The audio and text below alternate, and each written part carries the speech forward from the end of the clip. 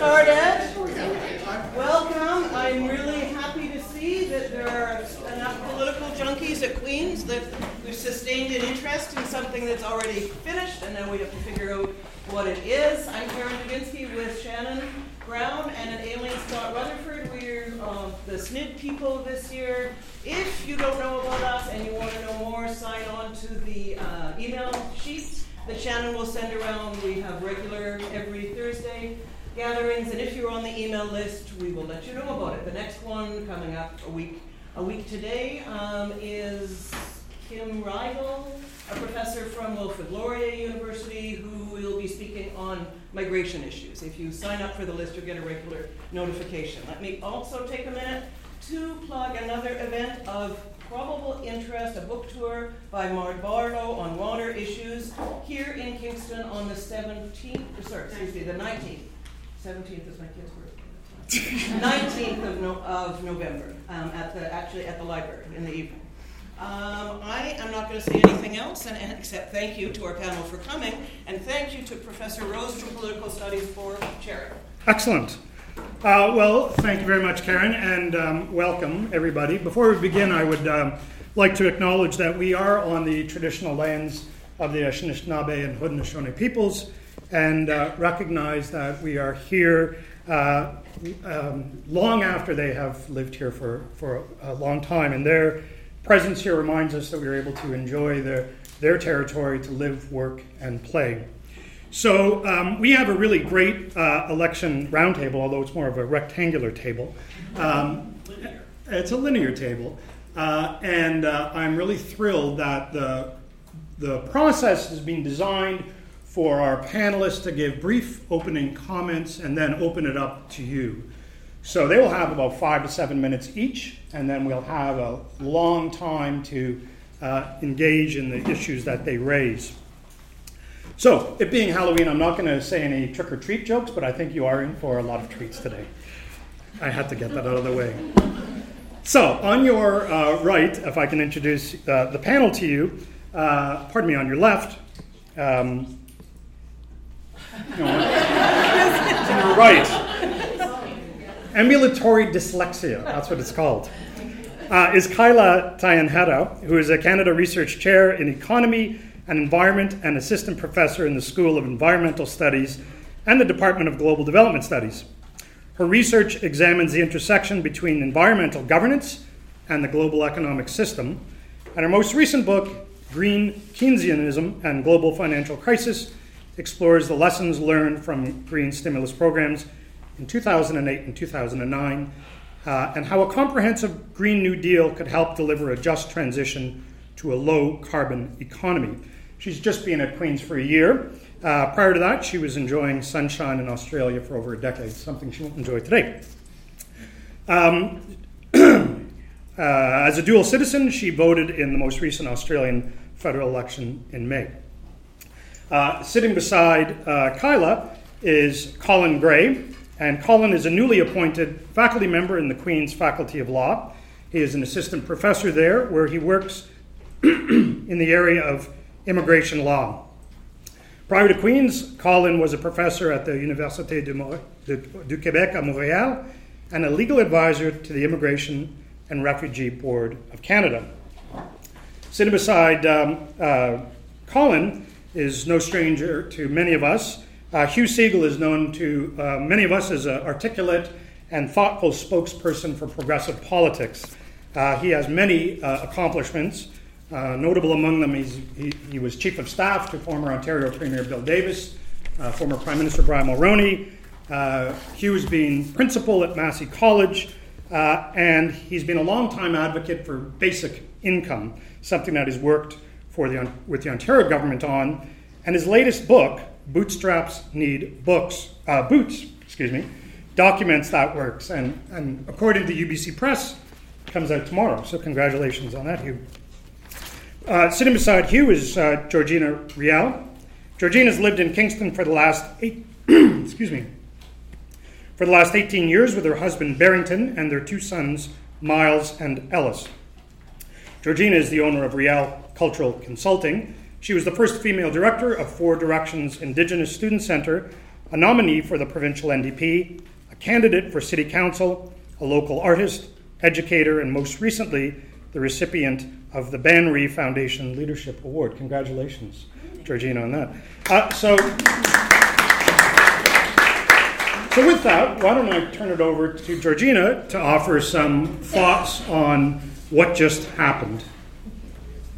So is this Yep. video? Okay. Ani Boju, Babish Pimaka Koya Vishnakas, Bekanatoya, Bawani and Denjaba, and then Magadok. It is my responsibility to always introduce myself in my traditional language, which is Ojibwe. I say White Bear Woman is my traditional name. I'm originally from Batchewana First Nations of the Ojibwas. And I always greet my ancestors that are in the room, whether you can see them, feel them, or hear them. I always welcome them. So I feel like after the election on October 22nd, like Christmas was over. And we're just like, what do we do now with our stretchy pants? How do you just like unload? But I also felt that on Christmas Day, that there was this beautiful box with a nice bow and nicely decorated. I thought, oh, with this shape and size of this present, it is the present that I wanted. But then when I unwrapped it, it's that present that your parents like to do the trick you with, where they put a big box and they put something else inside, but it has nothing to do with on the outside of the box. So that's what I felt the outcome of the election was. On a national level, nobody really won. In the context, yes, we did re-elect the same prime minister, but nobody really won in a sense of all the parties, including the Bloc Québécois, who was much more successful in their provincial area than all the other people. I think people scratched their heads and said what just happened, because we've seen a conversation on national level that was depicting various forms of racism and scandals across all of the parties, except for one particular party that did not have to have a racial issue as the head leader. However, within ridings of these parties, their candidates also struggled. They had scandals within those particular areas. Some became much more prominent on a national level. Some were very good at being slipped through the cracks within the news media. I also felt that, unfortunately, with these scandals, they kind of were like overshadowed with so many other things that they did not get the full address that they deserved. And in doing so, this is why we have minority government. That I think some people felt that with that deep breath they took when they got to the voting box and they sat there in their nice little cardboard section, it was so much about an eeny meeny. It wasn't about eeny meeny miny mo, it was just eeny meeny. So we heard this narrative over and over again that this was a two-choice party race. And as much as they would have liked to vote for other parties, they felt that the strategic voting was the best option for them. And therein lies the problem that we always have when it comes to elections, is that we vote in a sense of fear. We don't vote in a sense of what we really believe in, because we feel that that vote is being wasted. The national narrative also clinged on to that relationship that they have and we have with TV viewers, with social media. I really felt that this was the strongest that social media was ever used to target millennial voters, to target the next generation of voters that will be coming up, that will be eligible to vote. There was far more engagement with younger people than ever before. And I think that's where a lot of that fear came in for older people, that the younger vote was really going to take on that strong momentum. On a local level, it was incredible to see how many debates that happened here in Kingston. We had a total of 8 debates and 2 panels. However, those panels still felt like debates. So it's been the largest that this local riding has ever had. And out of those local ridings, we had 3 in particular that were very notable to me. One was at St. Lawrence, one was at Centennial Public School, and one was at KCBI. They were notable to me because these were young people. These were the voices of the upcoming voters, and then also people that are going to be that next generation, and the next 6 to 10 years voting. They took part in what's called the Student for Vote. And what was really nice about this forum that was created, these young people had to research, articulate the reasons why the candidates here at the local level were important to them. So the teachers in the schools that took part in this created a ballot box, and that was done on a national level through Elections Canada. And these students have these debates at their school. And which was really wonderful about that is that they actually asked the toughest questions out of anybody. I was sharing this with Hugh, that those 3 particular events gave them the toughest questions and made every candidate on that stage accountable. Where unlike the ones that were done in other forums and TV ones, we asked good questions, but these students did not at all edit themselves because they were dealing with adults. And that was really refreshing and really nice to see. So to see that engagement is really important because civic engagement does not get taught on a regular scale. It's something that, you know, we either invite our children to the table and have these kind of conversations, or we invite them to our living rooms late at night, 10, 9 o'clock, whatever it may be, to watch the news. It's something that I grew up with my father, you know, watching the national news, sitting there with Barbara Frum, and growing up and learning what it is to be a political, engaged citizen. Whether you're a political activist or advocate, the start is just being engaged and having that conversation with your children. So seeing that on the writing level was really wonderful, but also seeing that on the national level and seeing the wave that certain parties received through the NDP, they did have a wave. The outcome is not exactly what they were hoping to get. They did lose seats. There was some important conversation that the strategists are having with their party, like the rest of the parties, but there was this wave of interest, and that's the most important thing, is seeing the momentum that was happening. That my hope is that the younger people, that they do not grow into a sense of fear when they're going to the voting box, but they do have a strong voice, and that when they do, they vote with their heart, they vote with their true intentions.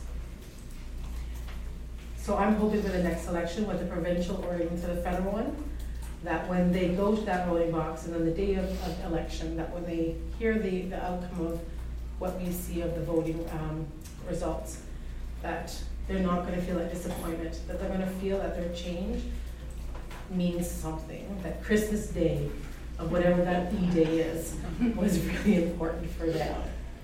So I think it's important to have that conversation, and we'll engage more with the scandals and the wonderful upswings that we've seen in the national narrative. So thank you, and I'll pass this on to Hugh.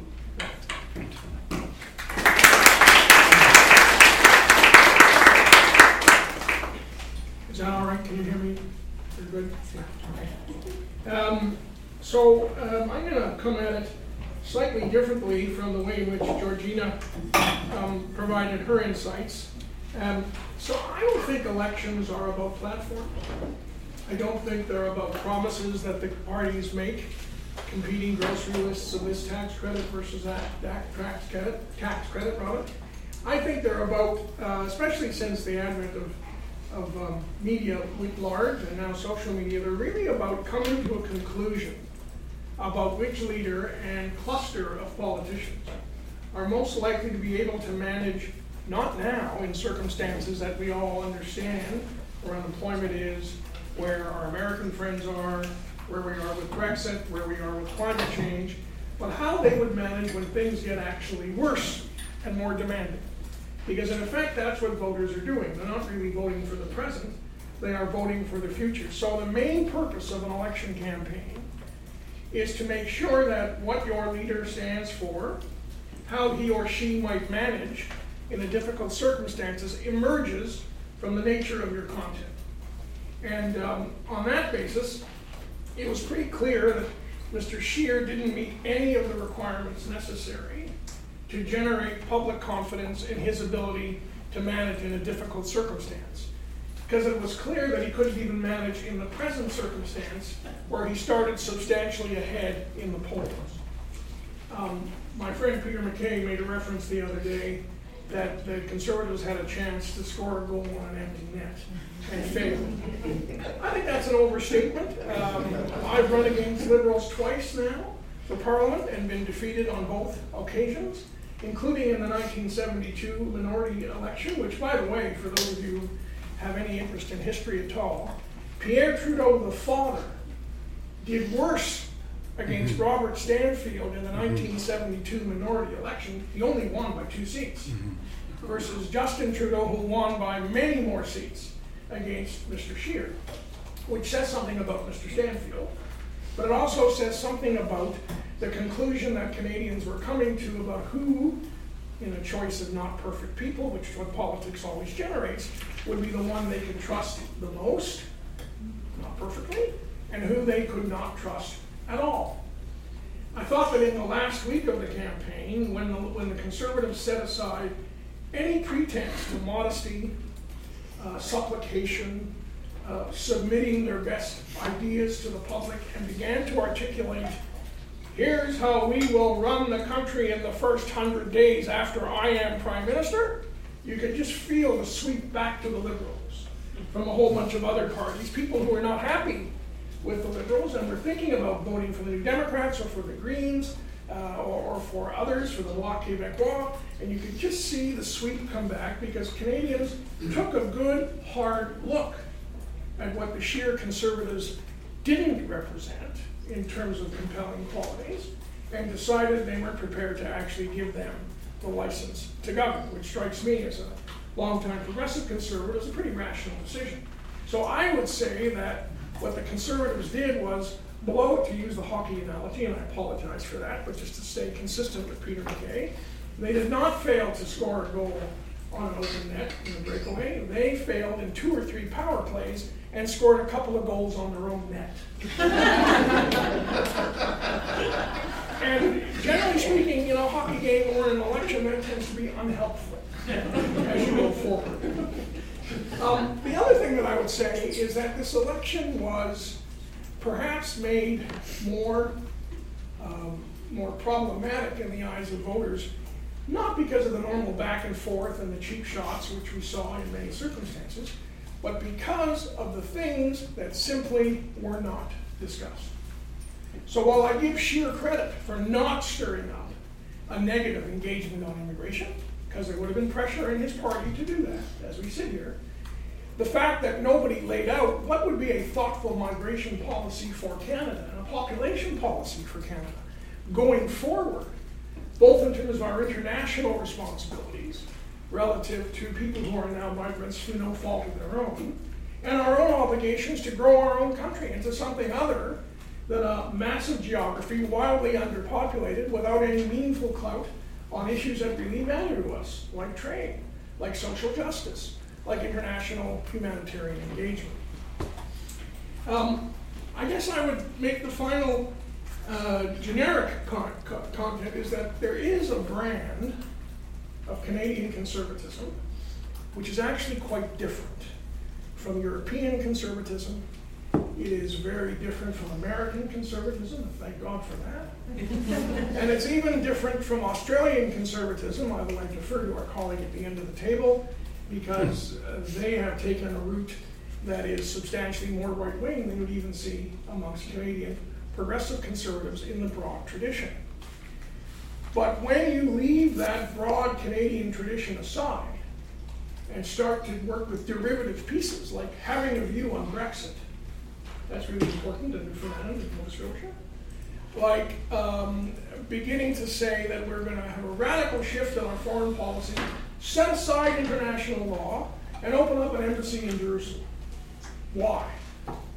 What's the purpose? Jimmy Carter tried to do that. Joe Clark tried to do that. And yes, Mr. Trump has done that, but I don't think that is in and of itself a justification for anything. Please God. The other thing that I would say was very offensive about the campaign, and all the parties deserve some credit for this. The 3 million Canadians who live beneath the poverty line never came up. Didn't come up in the TV debates, not in French, not in English. It didn't come up in the radio debates. It just didn't come up.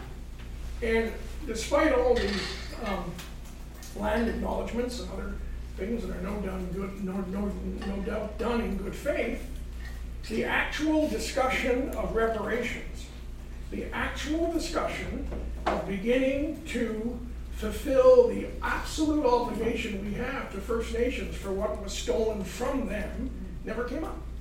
Mm-hmm. There'll be different views about how to do that, or even when to start, and you have to have views which are developed in consultation with First Nations. But that being said, the fact that you have a national campaign in this part of our history, and none of the major political parties decides to raise that says that they have very little respect for the Canadian voter. And there's no more horrific kind of bigotry than the bigotry of diminished expectations. And that's what the voters played back. Two other comments which I just make in terms of the population flow. The Conservatives lost seats in every part of the country where population density is rapidly increasing. They held seats in rural areas, which could largely be defined as white, Protestant, and dominated by men over 50. Those aren't bad things, just the demographic nature of where those areas are. The future of our urbanizing country, wildly more urbanized than many of our European colleagues even, is that the density of population is a necessary thing for the efficacy and environmental management going forward. Therefore, there will be more density, hopefully done in an environmentally responsible way. Therefore, the Conservatives are going to see their own constituency dilute and diminish over time, as long as they stay on that center-right, narrow, derivative form of conservatism, as opposed to the tradition represented by people who were not themselves perfect, by Diefenbaker and by Mr. Davis, and even Mr. Mulrooney and Mr. Hatfield, and even Mr. Lougheed, whose first bill when he became Premier of Alberta was the Alberta Human Rights Act. As long as that tradition is set aside for the kind of score on your own goal, derivative, Trumper, British, whatever thing, Canadian voters are going to say, very interesting, we wish you well, so it has nothing to do with us. Never has. Agrarian populism, commitment to equality of opportunity, belief in the value of instruments that are fair-minded and institutionally coherent, belief in a nationalism which is not exclusionary but actually quite positive. That's what defines conservatism in Canada. And when you set that brand aside, as they did on the issue of foreign aid, when you see a leader of a party who was Speaker of the House of Commons for many years say, we're going to slash all those wealthy countries who now get foreign aid. Iran, Italy. Right? Either he doesn't know that those countries got foreign aid because they went through serious natural disasters and the government of Canada wrote serious checks to be helpful to the Red Cross and various other organizations on the ground in a series of extremists. Or he did know, but hoped none of us would know that's why he could get away with it. And the good news is he didn't. So the Canadian voters deserve, I think, credit for surgical accuracy. Mr. Trudeau did not get a majority. He probably didn't deserve one. But he did deserve a robust minority, and now he has an opportunity to do what his father did, quite frankly, which is put some water in his wine, work with others, share a little bit of agenda with the other legitimate political parties who did okay in this last election, and work forward on a consensual basis. Something we could learn from our First Nations in the North and elsewhere, in terms of how you make real progress. Canadians said this partisanship is excessive. The use of social media, the way you've used it, political parties, is offensive. We're not going to get sucked in, and we're not going to give any of you what you want. But they did give Canada a very workable parliament, so I'm optimistic about prospects. Thank you. Great. Thank you, Hugh. If you could pass the microphone, Colin.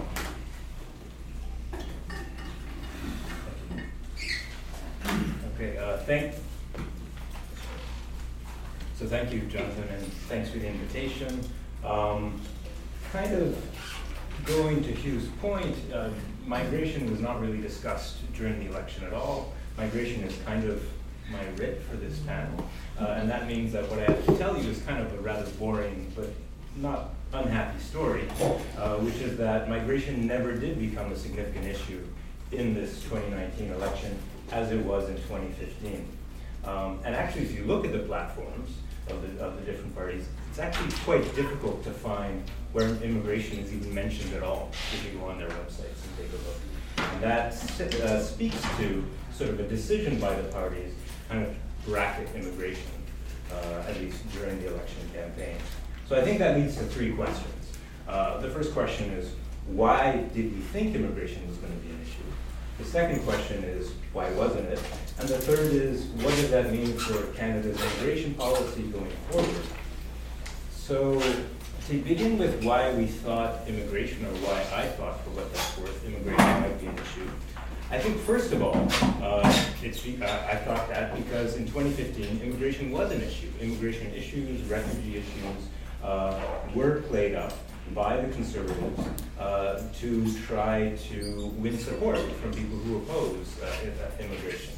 And we saw a repudiation of that kind of politics. But it does seem to be the case that in other countries, in other votes, referenda, elections, parties were able to appeal to immigration in a way that was quite polarizing in order to win.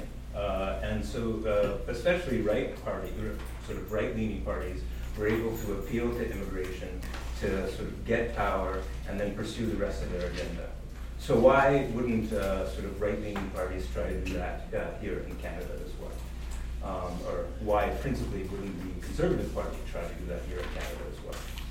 The second reason that we might have thought that immigration would be an issue in the election this time around was that there was actually available the same kind of event that leads to that kind of polarizing immigration politics in Canada. And I'm referring to the surge of refugee protection claimants crossing over the border irregularly into Canada. The Liberals have been widely criticized or significantly criticized for their handling of the surge of those refugee protection claimants. And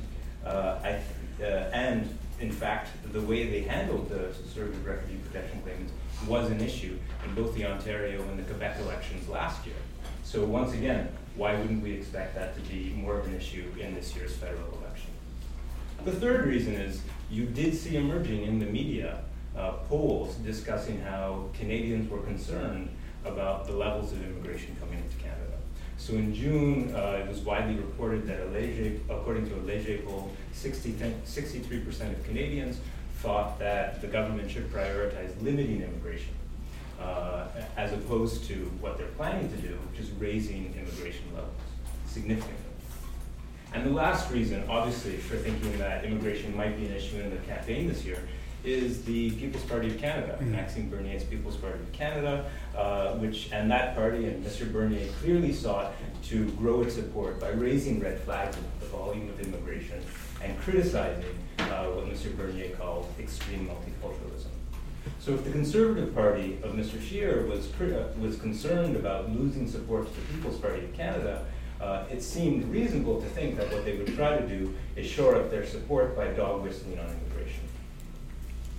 So there are all these reasons to think that immigration would be an issue, and yet I think with the exception of Quebec's secularism bill, it really wasn't. As we saw, the People's Party got only 1.6% of the vote. Mr. Bernier lost his seat. Andrew Scheer of the Conservative Party did do some dog whistling. On October 9th, he went to the border. He vowed to close the loophole on the Safe Third Country Agreement, which is supposed to prevent, notionally supposed to prevent, refugee protection claimants from coming into Canada if they've spent time in the United States to claim asylum here. Mr. Scheer also promised to hire additional border guards and to move the Immigration and Refugee Board to hotspots on the border where irregular migrants were coming across so that their claims could be adjudicated there. And last, and I think most bizarrely, in the speech that he gave at the border, he raised concerns about members of a notorious Central American gang, the MS-13, coming into Canada in large numbers and claiming asylum. But even though he did all that, at least my impression was that these issues were raised and they faded rather quickly. And it's actually even hard to find, I couldn't find, how the Liberals responded to Mr. Scheer when he raised those issues. So overall, immigration actually didn't really come up in 2019 the way it did in 2015. And why didn't it come up? Here, all I can do is sort of speculate. I mean, I think there's the obvious answer that more Canadians were much more concerned about climate change in 2019 than they were in 2015. But I also think, and I think this speaks to some of the things that you said, that Canadians in 2015, and also this time around, seem to want to reject the kind of grotesque politics that we see surrounding immigration in countries like the United States and Britain and other European countries. And so we're simply unwilling to go down that road. And so even if you can, and you probably should, poke holes in a sort of a narrative that Canadians like to tell themselves about the fact that we do immigration right, about the fact that multiculturalism in Canada is a success, even if you can poke holes in that, the Canadians who vote, at least, are not willing to elevate their concerns about immigration to the point where it dominates all of their issues. So we're not willing to make our politics ugly in that way. And so finally, the last question, if that's true, or if that's even maybe partly true, the last question is, what does this mean for immigration policy in Canada going forward? Frankly, I think it means more continuity in the kinds of policies that we've seen to date. We'll see rising levels of immigration with an emphasis on economic and skilled immigration. The government has pledged to raise the intake of new immigrants to between 350,000 and 400,000 by 2021. We will see a Liberal government that continues to make efforts to control some border crossers and to improve the efficiency with which refugee protection claims are treated. So in the last year's budget, the government put aside $1.2 billion to efforts at border control. And finally, there will be ongoing talk about how to modernize or change the Safe Third Country Agreement. But I doubt that the government is going to find a willing negotiating partner within the United States, because any change to the Safe Third Country Agreement would be more asylum seekers staying in the United States. So if we're going to see change on that front, it's probably going to come in the form of court challenges, the first of which is going to be argued before the federal court next week. I think that what's sort of important to see is that despite Mr. Scheer's dog whistling, a lot of the policies that we're going to continue to see are not that different from what the Conservatives themselves would have put in place, if you will bracket and put aside sort of border control. And so it is possible that Canada is returning to a kind of broad consensus about what our immigration policy should be like. And so we do end up with this rather pleasant and boring story, which is exactly the kind of story Canadians like to tell themselves, unless you think that there's something wrong with the status quo. Great. Thank you very much, Colin. Kyla. Yes. All right. So I think I wanted him to mention in the opening that I had voted in the Australian election, because really the way I approached this election, with a great deal of fear, as was mentioned earlier, has a lot to do with how the Australian election played out. And I think it's interesting to compare the two, because both were kind of dubbed climate elections.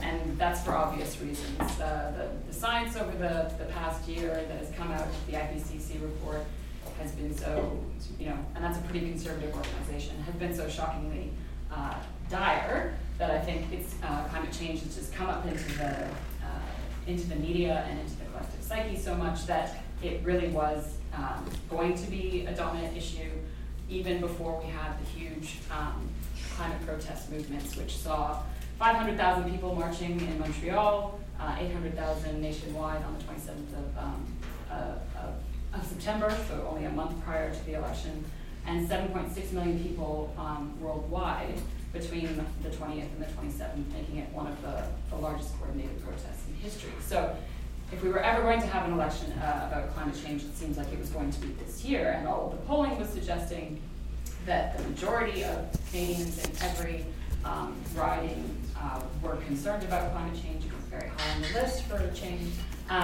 So it seemed like that would play an important role, but the exact same thing you could have said before the Australian election. And indeed, even more so, because everyone, all of the polling suggested that the Labour Party, which is sort of equivalent to the Liberal Party here, it gets a bit confusing because the Liberals there are the right wing, and Labour is sort of equivalent to the Liberals here. everyone thought that the government was going to change, and it didn't. And effectively, the coal industry in Australia won that election, and there's going to be no action on climate change. And I was very, very fearful that the same thing was going to happen here with the oil industry winning the election. And instead, what we got is, as an outcome, was that I saw an article that said that the oil industry views the outcome of the election as the worst possible result. And as I am someone who thinks that the oil industry has lost the opportunity to actually meaningfully contribute to the transition and now must be very forcefully opposed and dismantled, that to me is a good indication that this was a good outcome from an environmental perspective. But nevertheless, I would say that my overall feeling about the election is one of relief rather than joy. So we're not going to be moving backwards and having the same debate about carbon taxes that we've been having for such a long time. So that's a relief that we don't have to keep. We're still doing it with the provinces challenging it, but that's going through the courts and will hopefully be dismissed at that level. But we're not going to have to go through that all again. But we're still in the place where we have a carbon tax that is not going to get us anywhere near where we need to go to actually address dangerous climate change. So that's sort of where I'm coming from. In terms of it being a minority government, I think that is beneficial from an environmental perspective because I think that the NDP and the Bloc and obviously the Greens all have stronger positions and they can hopefully at least nudge the Liberals in a few places. I think that one area where they can all sort of collectively agree on something is probably under the rubric of a Green New Deal, which basically has a lot of elements, but a lot of it is about government putting investment into new technologies, but also just existing known solutions to climate change and creating a just transition, so creating good jobs for people that need to move out of carbon-intensive sectors. So I think that's one area where they should cooperate. One area where there's going to be a little bit more contention is on obviously the very controversial Trans Mountain Pipeline. That's not going to directly come up in terms of there's no need for a vote on it. It's still being contested in the courts, but there's no need for anything to come before Parliament to vote on it. The NDP and Greens are obviously opposed to it, but it does still need to be built with public money because we own it. So it will be interesting to see how budget controversies play out in terms of how will the NDP and Greens approach a budget that includes money to build a pipeline, and how will the Conservatives approach a budget where they might not like the other stuff in the budget, but they want the pipeline built. So that might end up being quite interesting. The other point I wanted to touch on, which already has been touched on here, and is sort of a thing that's really, it's kind of bugging me, is this idea of electoral reform, because I saw the numbers. Basically, proportional representation would have resulted in 57 NDP and 22 Greens, as opposed to 24 NDP and 3 Greens. And obviously, with stronger environmental platforms, that would have been a better outcome. And yet, if you look at Australia, they have mandatory voting. They have proportional representation in the Senate that gets voted in, and they have preferential voting. So I kid you not, the ballot that I checked off was this long, because you get to number everyone from, and I was based in Sydney, so there was a huge number of independent parties and all sorts of everything you can think of, the Hunters and Fishers Party, the Motorist Party, everything. So you get to number, and that means you never feel like you're throwing away your vote if you're voting on the basis of your principles. So you don't need to strategically vote. And yet they still ended up with a worse outcome. The polling suggested everyone cared about the climate. It was a climate election. They still ended up with the coal industry winning. So I am sort of still struggling with, I still believe in changing the electoral system in Canada, but I'm sort of struggling with the fact that we did get a better outcome here than we did somewhere with the federal electoral system. So I'll leave it at that for now. Excellent. Thank you very much. Well, thank you, panelists. I think you've given us lots of substantial and meaty ideas that we can pursue in the next little bit. And now it's time to turn it over to you for questions based on that very wide and expansive overview of the election. So I'll turn it over to you.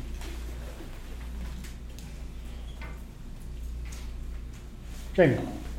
I wanted to ask Hugh, you mentioned the 1972 Liberal minority government, and people have commented that minorities in Canada tend to be quite productive in the aftermath of that election. As you know quite well, the Manitoba and Canadian governments leapt into the basic income, MINCOM experiment.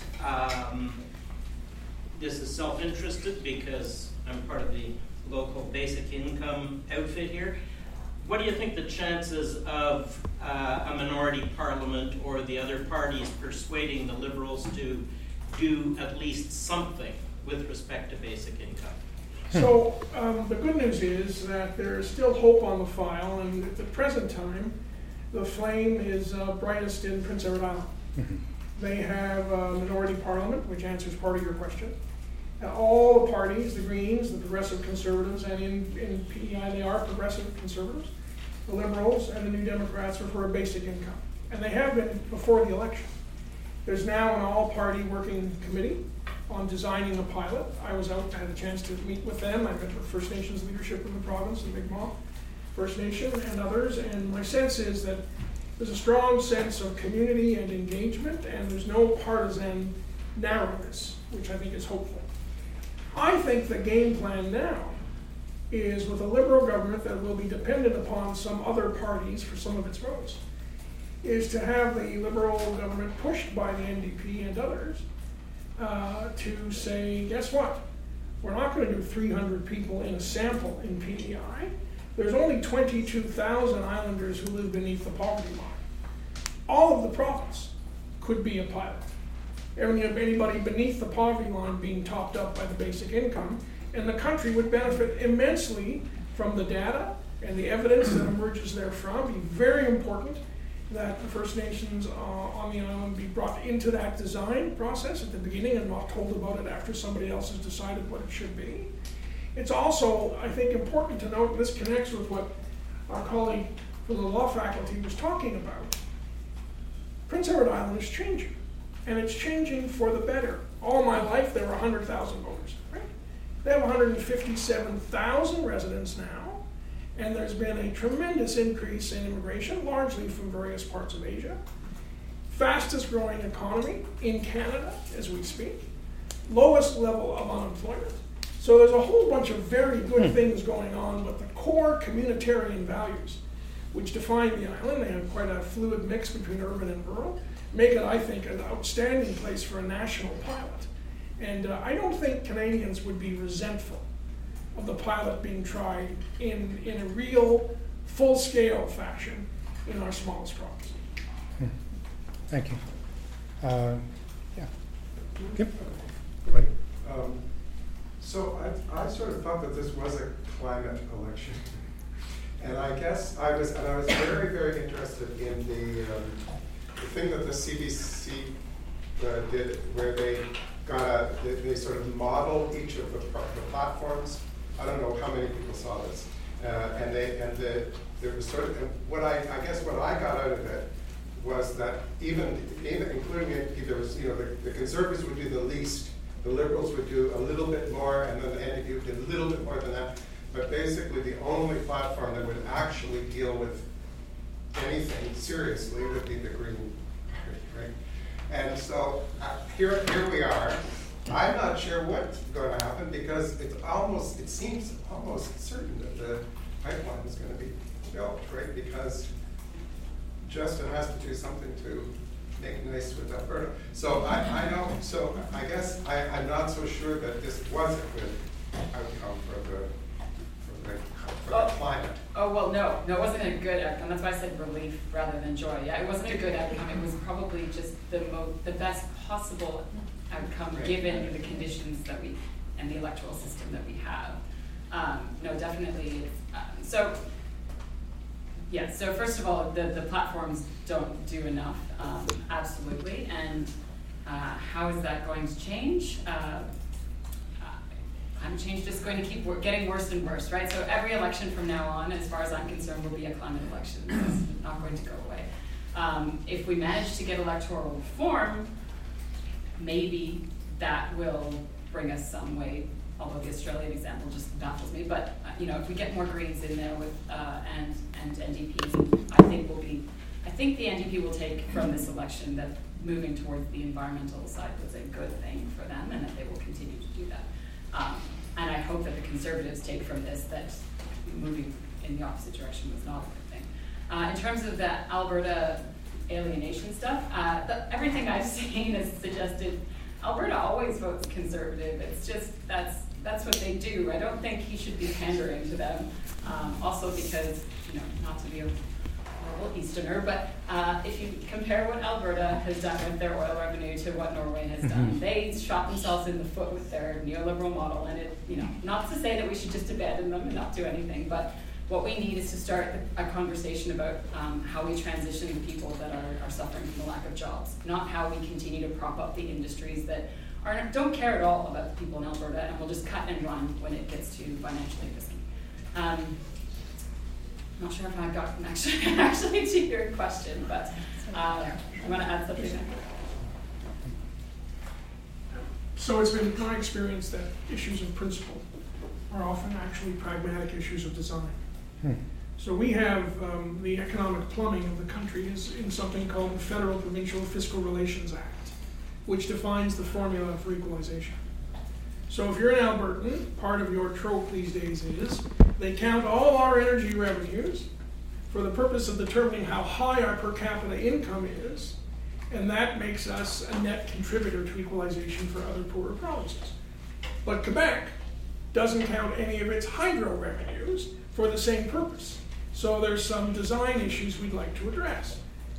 I think part of what we have to begin to discuss are some new definitions operationally for how we run Canada, which has nothing to do with the Constitution. We probably have to create a new category called climate refugees, because they're coming, and they're going to be a serious flow, and we have to have a humane and constructive policy to accommodate them. We probably have to redesign the equalization formula, not only around hydro and oil and all those things. We also have to start putting credits in for those governments that are doing just as my colleague suggested, investing substantially in reducing the effects of climate change and reducing the trend of emission growth over the next few years. So we haven't modernized our equalization formula for, 25, 30 years at best, and it's now out of sync with a new dynamic. The one other thought I would say, and this was my only disappointment with Elizabeth May, who I have the highest respect for, when she put out a detailed costing of her platform, which was very, I think, honorably done. She put out a detailed costing for free tuition, which is directly provincial jurisdiction. She put out costing for all of her environmental measures, which touches upon provincial jurisdiction, to her credit. When it came to the basic income, she maintained her commitment to the policy, but off-ramped by saying, well, we really can't put any cost in our program until such time as we negotiate with the provinces. And here's the reality. We've seen it in Canada. We've seen it around the world. The poorest amongst us pay the highest price for the negative impact of climate change. They're the ones with the least resilience, the least capacity to respond. So my view is, you cannot have a climate change policy, regulatory, tax, or others, unless you're dealing with lifting the poor amongst us so they have a chance of fighting back and making some of their own choices. So hopefully some of that may emerge in this coming Parliament. At least I'm prepared to say a prayer on a daily basis for that to happen. Georgina, you wanted to jump in here. I'm just going to echo some of the conversations that I've just been having with the other panelists. So from a young person's perspective, not me, I'm not saying I am, I'm saying just the people that are out there, even people that we see in front of City Hall every Friday, very diligent young people. And what was expressed that we see on a global level, people coming out, that yes, I also thought that there would have been more people conversations and actually more seats between the NDP and the Greens because of it. Like, how can we pursue the future if we're not even repairing and caring for Mother Earth? So I mean, we like to talk a good talk about preparing the future for, the young people that are here and for the ones that we haven't met yet. But of all the parties, the limited conversations that were had with First Nations were almost nil. So that was a problem. That was a big problem on lots of things. So the social justice for Mother Earth, the social justice for people, the social justice for Indigenous people who are the first caretakers of this land were eliminated in conversations. Not to say that, oh, we were consulted. I mean, saying that we're consulted is always a smack in the face. Like, we're a government. We are a level of government that we are part of the stakeholder conversations at the table when we're having these issues regarding climate change. We're talking about social justice, talking about people. It was shared and expressed that people that are on the poverty line and below the poverty line, when you're knocking on doors, they're not talking about climate change. That's not that's not their concern right now. People who have precarious employment, that's not their concern right now. They know that discussion's out there, but that's not their primary relationship to what's important to who they are. So having the conversation of climate change and climate crisis was really important to have to people. And knowing that, there will be jobs. There will be jobs to be created, but how do you have that conversation in a good way to let people know that to be retrained, to have never had employment or skills, and how can they get those skill sets to be environmentally sound and have these jobs that are set up for them. Those are tough conversations. My hometown of Sault Ste. Marie was one of the cities that was supposed to be designated for basic income. And then obviously that was removed. Sault Ste. Marie struggles. It used to have a highly populated community, over 100,000 people. They're struggling at roughly like low 70s.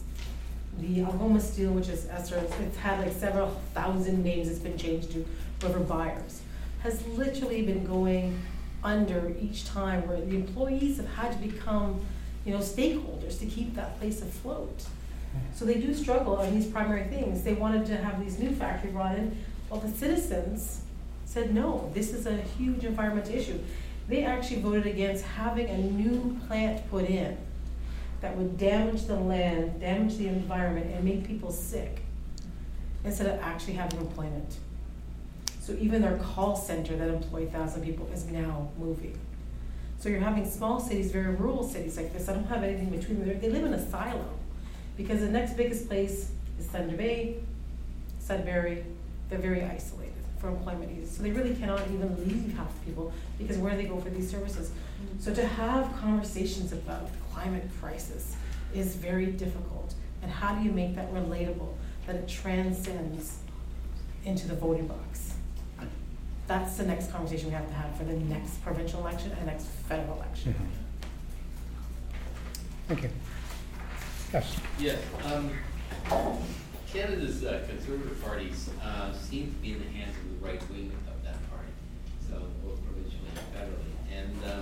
And do we have any, I guess, Mr. Steele, do you have any take on how many of the Tory winners are actually progressive Conservatives rather than the more virulent variety? That's a very good question. I would say, let's just talk about the provincial travesty first. So, there was actually quite a wonderful lead editorial in the Globe and Mail today, which talks about the previous Conservative leader's position, Patrick Brown, which was for carbon tax. It was for, he marched in pride parades with joy and enthusiasm. He was totally opposite from the present mix that we now have. And then he was set aside when complaints were made about his personal disposition, and he was never really given a chance to defend himself, because I think there was already a conspiracy in the more right-wing caucus to remove him as leader in favor of what we now have, which is misnamed Progressive Conservative. It's nothing of the kind. It's really the Ford Nation Party. And in a democracy, I guess it's all legitimate, but the gap between the promises made and what's actually happened is a clear contributor to why the Liberals did so well in the federal election in this province, because voters sort of saw what that looked like and decided they didn't want to encourage it. I would say that in those areas where we have a mix of population, some parts of central Ontario, some parts of the Maritimes, certainly the few seats left in Quebec, we do have a mix of progressive Conservatives. But this issue will be joined in April at the annual and general meeting of the party when our constitution, because of Dalton Camp, frankly, requires, if you don't win an election, the following question is put to all members of the party. Do you wish a leadership convention, yes or no? And as we sit here, I think that's already going to be a close fought battle.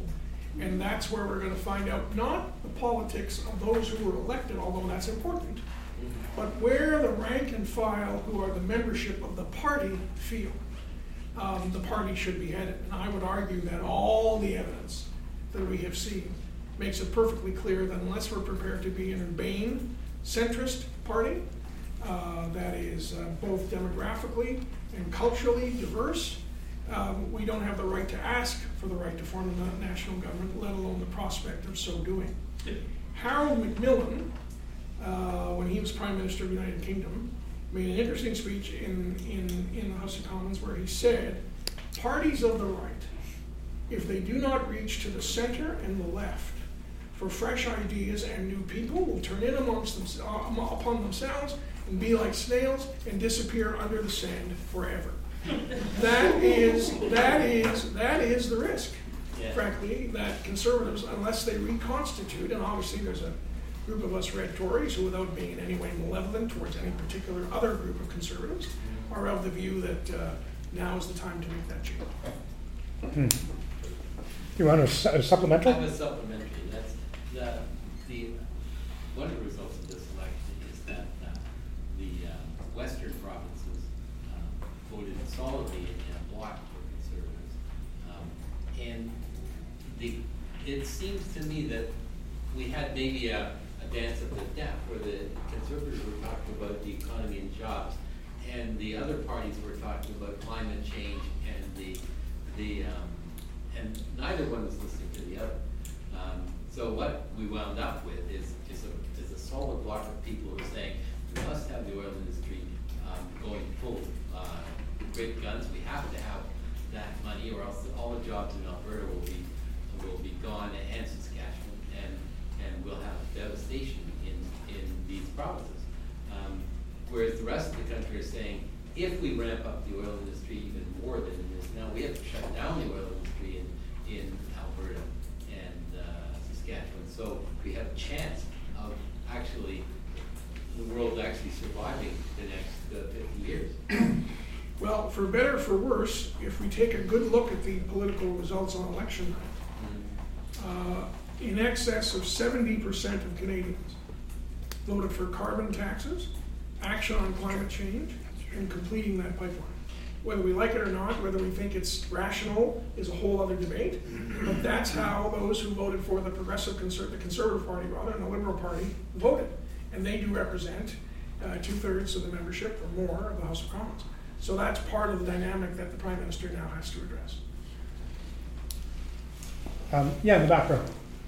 Hi, thank you everyone. My name is Aisha. I'm a first-time voter, so it was kind of an interesting election for me too. Although I voted probably in line with what I voted in Turkey back home. And that being said, I'm also quite used to losing elections, so all is well for me. But I was wondering, Aisha, so am I. So I was wondering, I love, Georgina, your kind of comments on basically the youth and the next generation of voters and next generation of urban poor probably,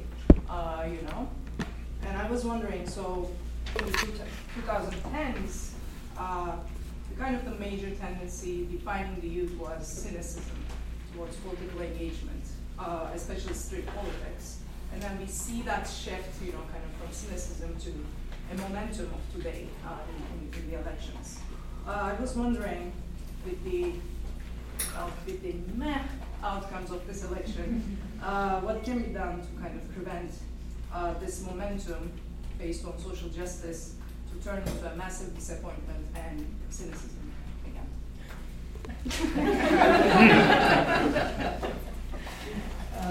Georgina, yeah? So going back when I first was introducing the Vote for Student that the Elections Canada proposed. So I think this is something that was on a national level. So as long as schools become really engaged at the elementary, high school level with their students, I think that's the first step. and keeping that momentum. Civics class is usually high school, content. At the elementary level, it's not usually this way. But it was really amazing to see the outpour at the elementary level of these students. Not just, I said, it was like all the students in this gymnasium, but how they engaged after the conversation with the candidates. So they were like, they were like hugging and exciting and giving high fives. And I think that's important to show that relationship, that people are real, right? So they're not just figures on a TV, like they're present. So I think that's really important. And get that conversation, again, to have at a municipal level. So knowing that municipal, provincial, and federal level, get these young people engaged. Get in this conversation to be real conversations, knowing that these people exist. You can see them on the streets or day-to-day stuff. That's a really important conversation to keep that momentum going. If we don't, we may lose those people to cynicism. Because I've had ups and downs, like a really bad blood pressure, right, of being cynical and saying, I need to go see a doctor because I'm having hot flashes or I have a high blood pressure or something. But if not, I felt really engaged. It was great to be part of this election from an advisor role and standing outside and listening and watching and seeing how everything was unfolding, so I could hear the people in the audience talking. And if they didn't ask questions directly, I could still hear what they're saying and asking. So that was like that fly on the wall relationship I had with this local riding's candidates. And even the other candidates were very open, knowing that my position in relationship to one of the candidates, they were still very honest of how outcomes were in the debates. And I think what they started realizing is that the more debates they had, the more relationships that they had, and more respect that they were gaining. There was a couple of times that we would see some words that were flying out of their mouths that were like, I don't know how you even came up with that because it's not even in your policy. But we have a party that had no policy at all. They didn't even have a platform. So they just kind of went and spun off of fear. So this young people were very good at dismissing those candidates and calling them on that fear mongering. So I think we as people, we as school educators, keep that engagement going is important. And I think either cynicism will happen because people will let that happen and they'll become disengaged, or they'll become more engaged and they'll become very active and participatory citizens locally and nationally. Thank you for your question. Anyone else on the panel want to go? I would just jump in quickly to say that that's definitely a big concern in the environmental movement. We've got so much going right now, but how do we sustain that, especially as this is going to be a very, very long fight. I think what you're going to see increasingly is a lot more of a positive message, particularly within the frame of a Green New Deal. I know a lot of people think that this is an American term. It's not actually. It came from the UK back in 2008. But I think what's really great about it is that it really pulls in some of the things that the environmental movement hasn't always done a good job of, which is understanding issues that issues of social justice are environmental issues. It's all connected. So whether you go for universal basic income or the job guarantee, which is what's in the Green New Deal and the U.S. proposal, bringing that kind of issue in, recognizing that Indigenous rights, they're at the forefront of a lot of these battles, protecting Mother Earth. So I think the movement is it's becoming bigger because it's being recognized that this is everything. It's not just a very narrow topic that's just for tree huggers. It's about how we want to live in society. So I think that is what will keep people going, is that everyone can see that what they care about is in this bigger movement. Let me just give you one, perhaps, instrument of hope in all this. Despite the media, 500,000 Canadians marched on the issue of climate change during the campaign.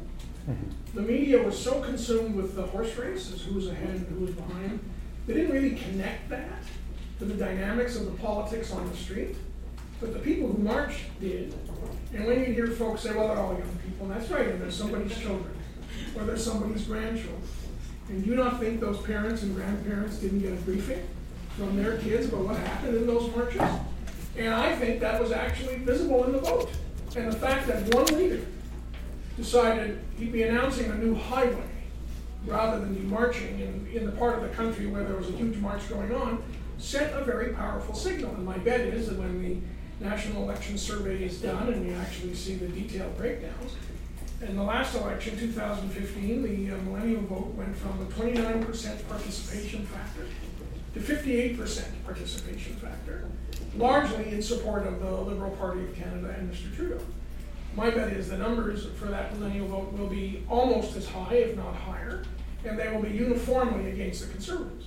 So I would say, quite frankly, that this is a sign of hope that when you decide something is good for, or better than, or not as bad as, for the climate change agenda, and something is actually horrific, you show up and vote, you can have an impact. So I'm kind of hopeful that that can be translated. I worry about another transition, not from engagement to cynicism, but from frustration to the kind of civil dissent we are now seeing in other countries on related and not disconnected issues. We haven't had much of that in this country since the Winnipeg General Strike. But we have to give ourselves give our head a shake if we think that we can continue along our way and make no changes and actually adapt in no substantial way to the new reality and hope all of that will go away because summer holidays are soon. Those days are gone.